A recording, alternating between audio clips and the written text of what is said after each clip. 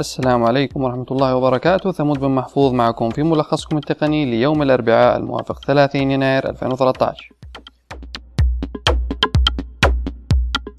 دعت داربا اللي هي الذراع المتخصص في الأبحاث التابع لوزارة الدفاع الأمريكية العلماء إلى مؤتمر أظن حيقيموه بعد خلال كم أسبوع عشان يبدأوا في التفكير في إلكترونيات ذائبة أو إلكترونيات تقوم بتدمير نفسها عبر الذوبان أو شيء من هذا القبيل. الفكرة هي أنه الجيش الأمريكي عنده معدات منتشرة في الكثير من الدول حول العالم، فمثلا من أمريكا ما حتكون قادر على سحب كل الأجهزة والمعدات الموجودة في هذه الدول، فبالإمكان أنه إصدار أمر إلى بعض الإلكترونيات لتبدأ في تدمير نفسها عبر إذابة بعض المكونات المهمة. ممكن زي هذه الفكرة نشوفها مستقبلا تدخل في بعض الإلكترونيات الأخرى زي الهواتف الذكية زي اللابتوبات، بحيث أنه إذا سرق مثلا هاتفك الذكي تستطيع إصدار أمر يقوم بإذابة مثلا الذاكرة أو بعض المكونات المهمة عشان تمنع الآخرين من استخراج البيانات منه. نفس الشيء إذا سرق اللابتوب ممكن تصدر أمر يقوم بتذويب بعض أجزاء الهارد ديسك عشان يخليه غير صالح للاستعمال ويمنع الآخرين من استخراج البيانات منه. ممكن زي هذه التقنيات دحين لسه هي ما زالت انه هم دعوا العلماء الى المجيء اظن الى الداربة والبدء في تفكير وضع الافكار، فنقول خلال ممكن 10 سنين 5 سنين نشوف زي هذه التقنيات موجودة فعليا في السوق وتستخدم في الالكترونيات او على الاقل من قبل الجيش الامريكي. كل يوم والثاني نسمع عن اخبار انتهاك الخصوصية من قبل شركة من الشركات، يوم فيسبوك، يوم مايكروسوفت، واليوم واتساب زي ما احنا عارفين اللي هو البرنامج المحادثة الشهير للايفون على الاندرويد على السيمبيان على بلاك بيري. فبحسب الكل من الكنديين والألمانيين انه قاموا ببعض التجارب على البرنامج، وجدوا انه لما اول ما تركب انت البرنامج بياخذ الارقام الموجودة على جوالك ويرسل للسيرفرات حق الشركة عشان يطابق يتأكد هل اصحابك مسجلين في الخدمة ولا لا. المشكلة انه الخدمة يقول لك الاشخاص اللي ما هم مسجلين في الخدمة ارقامهم تحفظ في سيرفرات واتساب، وهذا يعد انه انتهاك للخصوصية وغيره من الامور. واتساب لسه ما ردت، تتوقع انه مثلا بعد كم يوم حيقول لك معليش هذا خطأ برمجي وحنمسح الارقام اللي ما هي مسجلة في الخدمة من الى. خبر يهم ممكن بعض الاشخاص الذي يقومون بانتاج برامج على اليوتيوب، وبرضه ممكن يهم الاشخاص اللي يفكرون في انتاج برامج على اليوتيوب، انه يوتيوب في شهر ابريل احتمال تبدأ في تجربة القنوات المدفوعة. بمعنى انه اذا انت تبغى تخش لقناة يوتيوب تعمل سبسكرايب عشان تشوف الفيديوهات تبعهم هتحتاج انك تدفع اشتراك شهري. طبعا حسب موقع اد ايج يقول لك الاشتراك الشهري هيكلف ما بين $2 إلى $5 بحسب القناة. فبس في شهر ابريل حتبتدي بعض القنوات التجريبية بالتعاون مع يوتيوب بتجربة هذا النظام الاشتراك ابو $1 إلى $5.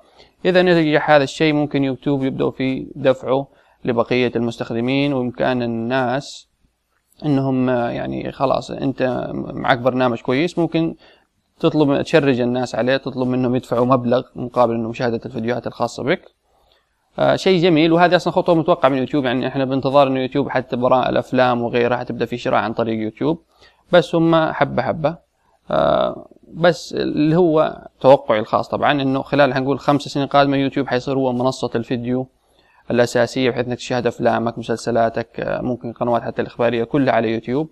حيكون ممكن اقوى من ايتونز في الوقت الحالي. يعني الوقت الحالي ايتونز يعتبر مسيطر في السوق الامريكي وبعض دول اوروبا، في الدول العربية يوتيوب هو المسيطر، بس عالميا حيصير يوتيوب هو المسيطر خلال 5 سنين. الحكومة الفرنسية ما تبغى المستخدمين حقها، مو المستخدمين، ما تبغى الجهات الحكومية والجهات العامة تستخدم كلمة هاشتاج. يعني الحكومة الفرنسية للعلم هي شوية متعصبة للغتها، ما يبغوا انه اي لغات اخرى تغير اللغة حقها او تدخل تغييرات الى لغتها. من اشهر الحين الكلمات معروفة كلمة هاشتاج بحكم الهاشتاج اللي هو موجود في تويتر.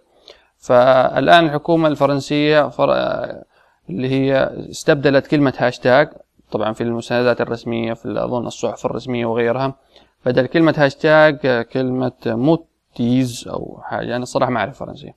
فالآن مطلوبين انه الجهات الحكومية كل التابعين لها اظن والجهات الرسمية في وثائقهم او في الكتابة، واظن حتى عند الحديث ما يستخدموا كلمة هاشتاج، يستخدموا هذه الكلمة اللي هي موديز اللي معناها شارب وورد بالانجليزي. فهذه طبعا الحكومة الفرنسية ما رمت، هي طلبت من مجمع اظن اللغوي الفرنسي يجيب لغة او كلمة مقاربة لكلمة هاشتاج، فطلعوا بهذه الكلمة. فهم كويس يعني بيحافظوا على لغتهم. إن شاء الله يعني نحن العرب حاول إنه نحافظ على لغتنا، غير هاشتاج ما عندنا شيء ثاني، هاشتاج لينك ما كله صار، المشكلة اللغات كلها صارت متداخلة خلاص، يلا ما عاد فلسفة. خبرين سريعين من مايكروسوفت. الخبر الأول إنه مايكروسوفت البارحة أعلنت عن بشكل رسمي عن بدء بيع أوفيس 2013. يتوفر طبعا أوفيس 2013 على هيئة مثلا سيديات لو تبغى تشتري السي دي مع الكي المفتاح تبعه، أو عن طريق اشتراك أظن سنوي $99 اللي يسموه أوفيس 365، بحيث إنك تنزل أوفيس على جهازك في نفس الوقت تقدر تدخل على أوفيس النسخة الأونلاين من أوفيس وتستفيد منها في حياة. مثلا أنت ما كنت على جهازك تبغى تحتاج تعدل على بعض المستندات، تقدر تخش على النسخة السحابية من أوفيس وتعدل على مستنداتك وتسيفها.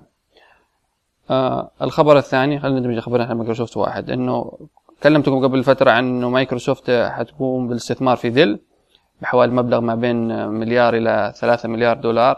الآن بعض التفاصيل الإضافية عن الصفقة إنه مايكروسوفت بالإضافة إلى استثمارها في ديل تبغى تكون متحكمة في سياسة الشركة وفي اتجاه الشركة. ممكن هي طريقة من مايكروسوفت عشان حقول لك تجبر ديل إلى تبتعد مثلا عن استخدام لينكس وأجهزتها. هي ديل تبيع بعض الأجهزة اللي تعمل على النظام أوبنتو لينكس، ما تدخلها ممكن هذاك الدخل الكبير. فالآن ديل إلى الآن ما ردت، ويقولوا إن التفاصيل الآن حق الصفقة ما زالت تكتب، بس يبدو إنه مايكروسوفت حتستثمر في ديل والإعلان حيكون خلال الأيام القادمة. كان هذا ملخصكم التقني اليوم الأربعاء، إن شاء الله النشرة تكون عجبتكم.